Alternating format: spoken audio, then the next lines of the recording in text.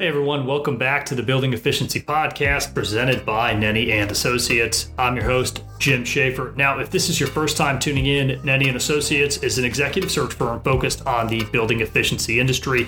That's why we named the podcast the way that we did. And simply put, we help our clients find the right talent. And each week, we sit down with leaders from the industry to discuss their backgrounds, how they got started, and where they see the industry heading. We also get to know our guests and find out what drives them to be successful. And on today's episode 30, we sit down with Bob Hinkle, who is the president and CEO at Metris Energy. Bob walks us through his background and why he started Metris 11 years ago. Bob also does a masterful job of discussing the energy as a service model. So if you've been hearing that term as a service and wondering what it means, this episode is for you. You'll also want to stick around until the end to hear Bob's daily non-negotiables. Now, if you haven't done so already, be sure to subscribe to our channel and consider downloading this episode and future episodes. This is the only way that we can track how many people are listening. So if you're one of those people who are streaming the episodes, I urge you to consider hitting that download button instead. And if you enjoyed this episode, please share it and leave a 5-star review. Now, we think you're going to really enjoy this conversation with Bob. So let's drop in. Hey everyone, welcome back to the Building Efficiency Podcast. Today we're sitting down with Bob Hinkle, who is the president and CEO at Metris Energy. Bob, welcome to the show. Thanks for having me. Glad to be here. Yeah, I'm glad. I know we got connected through a mutual contact there at AESCO organization that we're both involved in. So I'm glad we're able to make this happen. And I know you've been involved in the industry for a long time. I'm sure a lot of our listeners are going to know you or at least recognize your name. But for people out there who don't know who you are, Bob, can you just give us a brief idea of your background? Yeah, I mean, I've been working in the energy efficiency space for over 20 years. And, I'm living out in San Francisco, which is where Metris is headquartered, and have been out here for a while. But I actually grew up on the East Coast, a little outside in Boston, in a town called Lexington, Massachusetts. And I guess Lexington's claim to fame is it was the first site of the Battle of the Revolutionary War. And the battle didn't go so well as far as battles go. We lost pretty badly, but it still gets celebrated every year. In Lexington, they do a reenactment. We lose every year, but it was a fun place to grow up. And when I was younger, I played a lot of hockey and baseball. And at least for hockey, back when you could count on the ice freezing every winter, and getting out on the pond, which sadly now the skating season in so many places is getting shorter and shorter.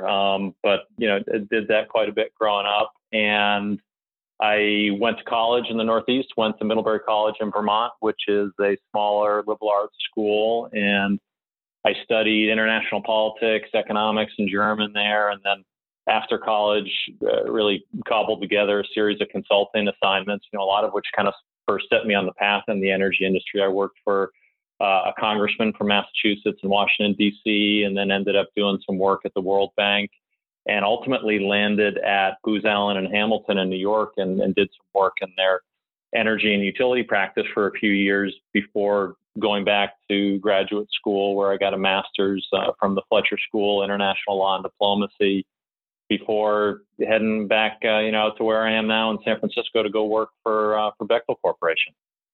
So with everything that's going on in California, do you ever feel a pull to get back to the Northeast, pick up and move back home? I think it's, home is out here, but I definitely enjoy going back. And, maybe I've gotten a little softer and avoid some of the winters and go back during the summer. And, it's one of the tough parts about everything in our current COVID environment. Right. This summer I didn't get back east. It didn't make sense to, have my whole family travel back with me and get back there. And it's funny, you forget how much getting back to the Northeast during the summer kind of grounds you in terms of seasons. So, it's crazy now. It's December, and I keep on thinking, when's summer coming along? So missed that for sure. Yeah, I got a bit of the same thing. I grew up in Chicago and I live in Florida today. So, going back to Chicago during the summer is very pleasant, but I try to keep my my visits limited during this time of the year for sure. So I hear you on that. Well, okay. So you brought us up to present day. Tell us a little bit about Metris, who you guys are, and kind of the genesis of you starting the company. Yeah, maybe even taking a step back. A little bit of the formation of Metris. Maybe I think about a little bit in terms of what got me in the industry. Maybe I I took a little bit of a circuitous route to get to founding a company, and specifically one within the energy sector. I didn't come at things from an engineering or an overly technical perspective. I think what really hooked me, first into the world of energy and then energy efficiency and clean energy is that it's a pretty unique industry segment, I think, because each of the projects that you do really bring together a pretty unique cross-section of, very different and important topics. I mean, it's, there's financing involved. There's economic development impacts that are involved in each of the projects that you're doing. There's certainly an environmental implication for all of our work. And then there's usually a mix of regulatory and policy issues. And that's kind of what excited me about the world of energy. And after graduate school, I went to go work, at Bechtel Corporation and was there for 10 plus years. And kind of oddly enough, the work that I was doing was pretty split down the middle between work that was involving the financing of larger scale generation projects, usually under third-party financing type structures, power purchase agreements. And the other half was more, not so much supply side work, but demand side work inside the fence at industrial and commercial facilities, helping them figure out how to save energy and consume less. And, something that I learned early on that I think a lot of the folks that listen to your show here know that, the quickest and cheapest kilowatt hour you can get is the one that you don't consume. And a lot of that work I was doing, was 10, 15 years ago. And there's a lot of different financing options out there for projects on the generation side. 10 plus years ago, you started to see a trend for power purchase agreements starting to be used for smaller scale renewable energy projects, particularly in solar, but also in wind. But you had nothing for energy efficiency. And that's really kind of the first, time I started to think about Metris. It was, okay, there's a huge, massive market for energy efficiency, but customers are left to their own devices to figure out how to finance it. So, that's really kind of seeing the success and the ability of PPAs to help scale the solar industry. That's when I decided to, establish Metris, and that was back in 2009, and really, have been at it since, but created Metris back then to be a dedicated financing vehicle and instrument, really solution for customers, initially in the private sector, but then increasingly in not-for-profit colleges and hospitals, but also now public sector as well. That type of missing piece where financing was a major barrier to energy efficiency, and that's what got Metris started. Yeah, and 11 years ago seems like a long time in this almost like revolutionary way of financing projects. And it was like only over the last couple of years have I started, and I've been doing it about 11 years. And, the early part of my career, in this industry, we didn't hear a whole lot about energy as a service. It isn't until recently I start hearing this term.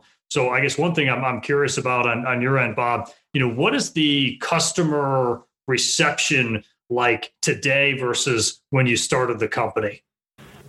Yeah, it's a significant change. And I think you're right to pick up on the last, 2, 3, 4 years. There really has started to be a major shift in awareness of customers understanding, the structure, starting to think of energy efficiency a little bit more, almost akin to the supply side, where they're starting to put a kilowatt hour saved on par with the kilowatt hour that they're consuming on the supply side. So there has been a shift, but in the early days, it was very new. I mean, we definitely benefited from a lot of the great work in the solar industry, again, with pioneering power purchase agreements. But that took a while to get hold. And I think over the last couple of years, it's been a little bit of a convergence of, maturity of the market, definitely benefiting from third-party financing structures, coupled with, I think, what was a little bit of a slower emergence, but now I think is a real major shift where companies are starting to very proactively think about things from a sustainability, ESG, climate change perspective. And they're setting some pretty big targets that have dates that aren't all that far off. And two things are, front and center with those type of targets. One, the only way you're going to get there is energy efficiency.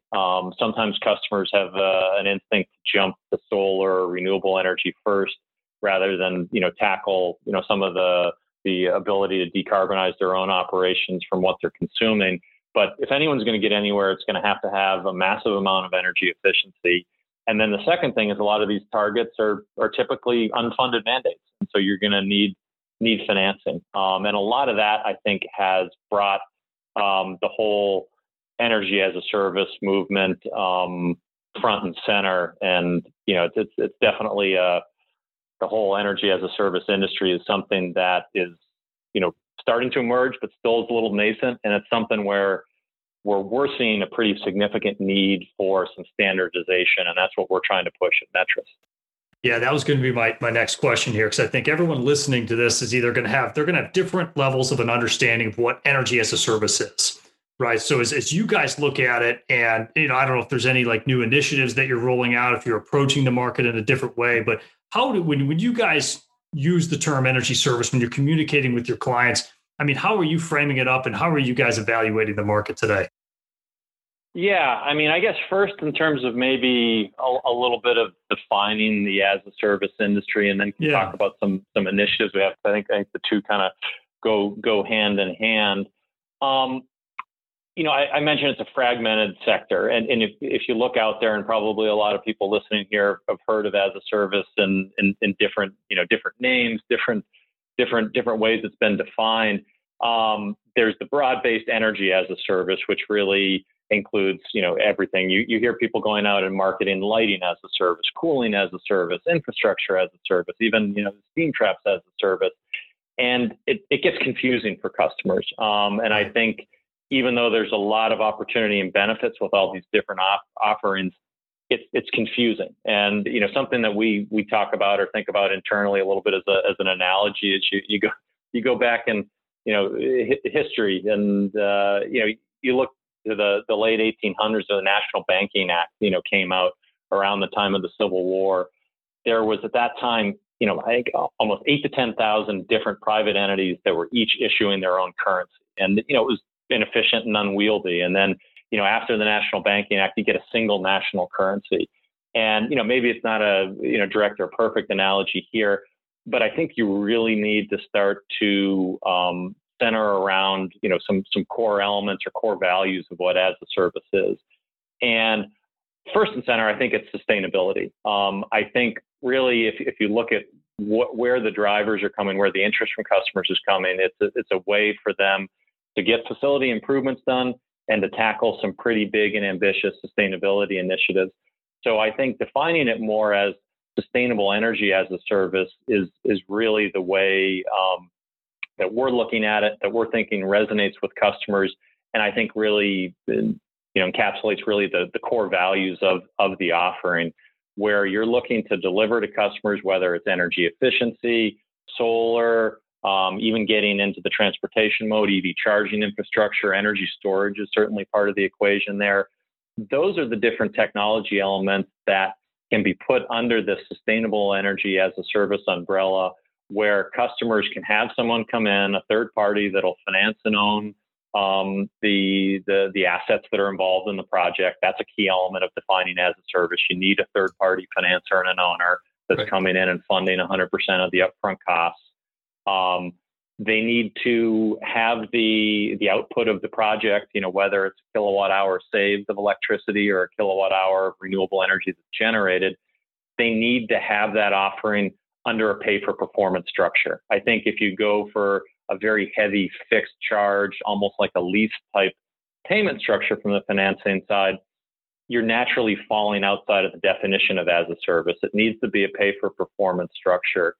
And that's really where we're seeing the market going, and it dovetails into some changes and evolutions at Metris. You mentioned the company's been around now for 11 years.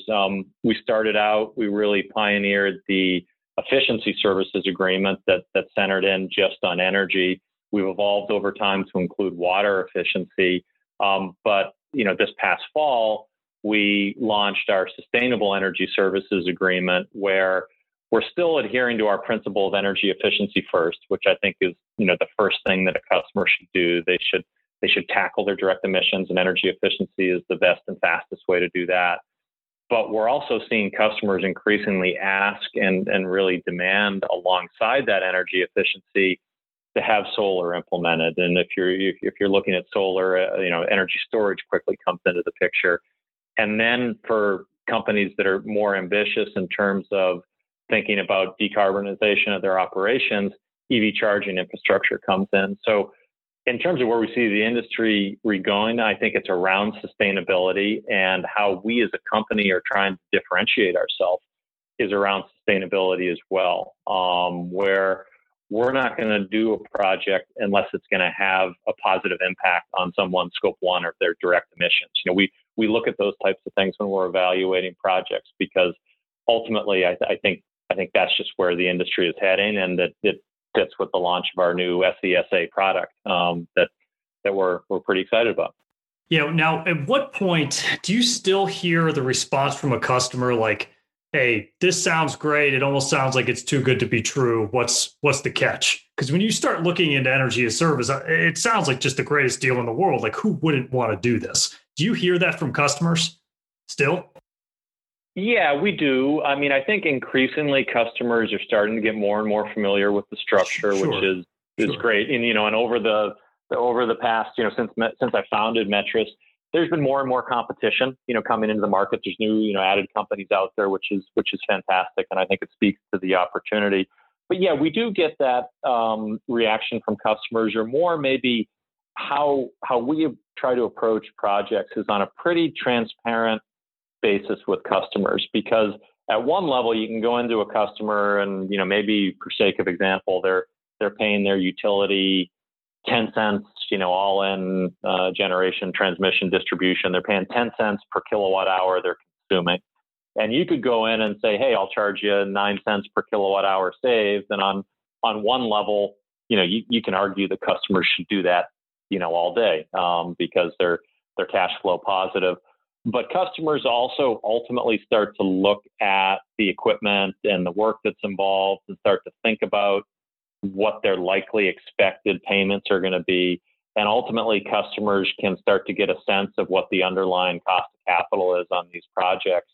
And we're always pretty transparent about what we're doing, and almost they're trying to think about the, I guess you could call it, learning curve or educational path that a customer might have on the as a service structure. And we're trying to help them along the way, not trying to hide anything from them, just be straightforward and lay out the pieces so they can see the benefits of it. And, ultimately know some of the underlying costs, but also as part of that, be educating customers on what the benefits are of the structure, which it's more than just a simple lease, single point in time financing. It's much more of an integration of technical and financial services, both in the upfront development of the project, but also once a project is up and running, we're typically paying for some form of ongoing added maintenance that's relevant to the assets that we're financing. There's ongoing measurement and verification during each and every year, the performance of the project. And increasingly, that measurement is becoming more real time, and that also is providing value in terms of other elements of operation that are going on at a customer's facility, and also starting to give more of a real visible way to show the carbon reductions and environmental benefits from each project. This has been super educational. I think there's a lot of people listening to this like, finally, I got an explanation for this energy as a service term that I keep hearing about in the industry. So I appreciate you walking us through that and breaking it down. And Bob, what I wanted to do here was just transition to the last part of the show. There's the same 4 questions that I asked to every guest who comes on. I wanted to start off here and ask you, what are your daily non-negotiables? Yeah, I mean, I guess probably a couple different levels. I mean, obviously spending time with my wife and kids. I have 3 kids, three teenagers. But so maybe they want to spend less time with me now. But that's something I certainly try to do. Getting in some exercise every day, and maybe of late with our kind of COVID world, we've been, at least at Metris, we've been working remotely since March, but have to establish some new routines. And I have a dog that we got a little over a year ago. So after 40 plus years having cats, I guess I'm a dog person now. But I get up every morning and enjoy that, walking the dog. And then at night, probably more so than normal, taking the time to wind down a little bit. I mean, during the day, I'm definitely consuming a lot of information, but maybe I'm not controlling the pace of that information. And at night, I've been definitely more taking the time to sit down and read before I go to bed, and doing that for 20 minutes or so, and using that to unwind. Sounds like a very well-rounded routine there. That's good stuff. So Bob, what advice, you're graduating from, was it Middlebury College? Yeah. Middlebury College, right around the age of 22. What advice would you give to your 22-year-old self? That's a good question, and one that kind of interestingly enough to kind of answer it in this way. So age myself, but I'm coming up not too far off for my 30th reunion from graduating at Middlebury, and someone sent around a friend of mine had put together a video, which I don't know how he did it. It wasn't done.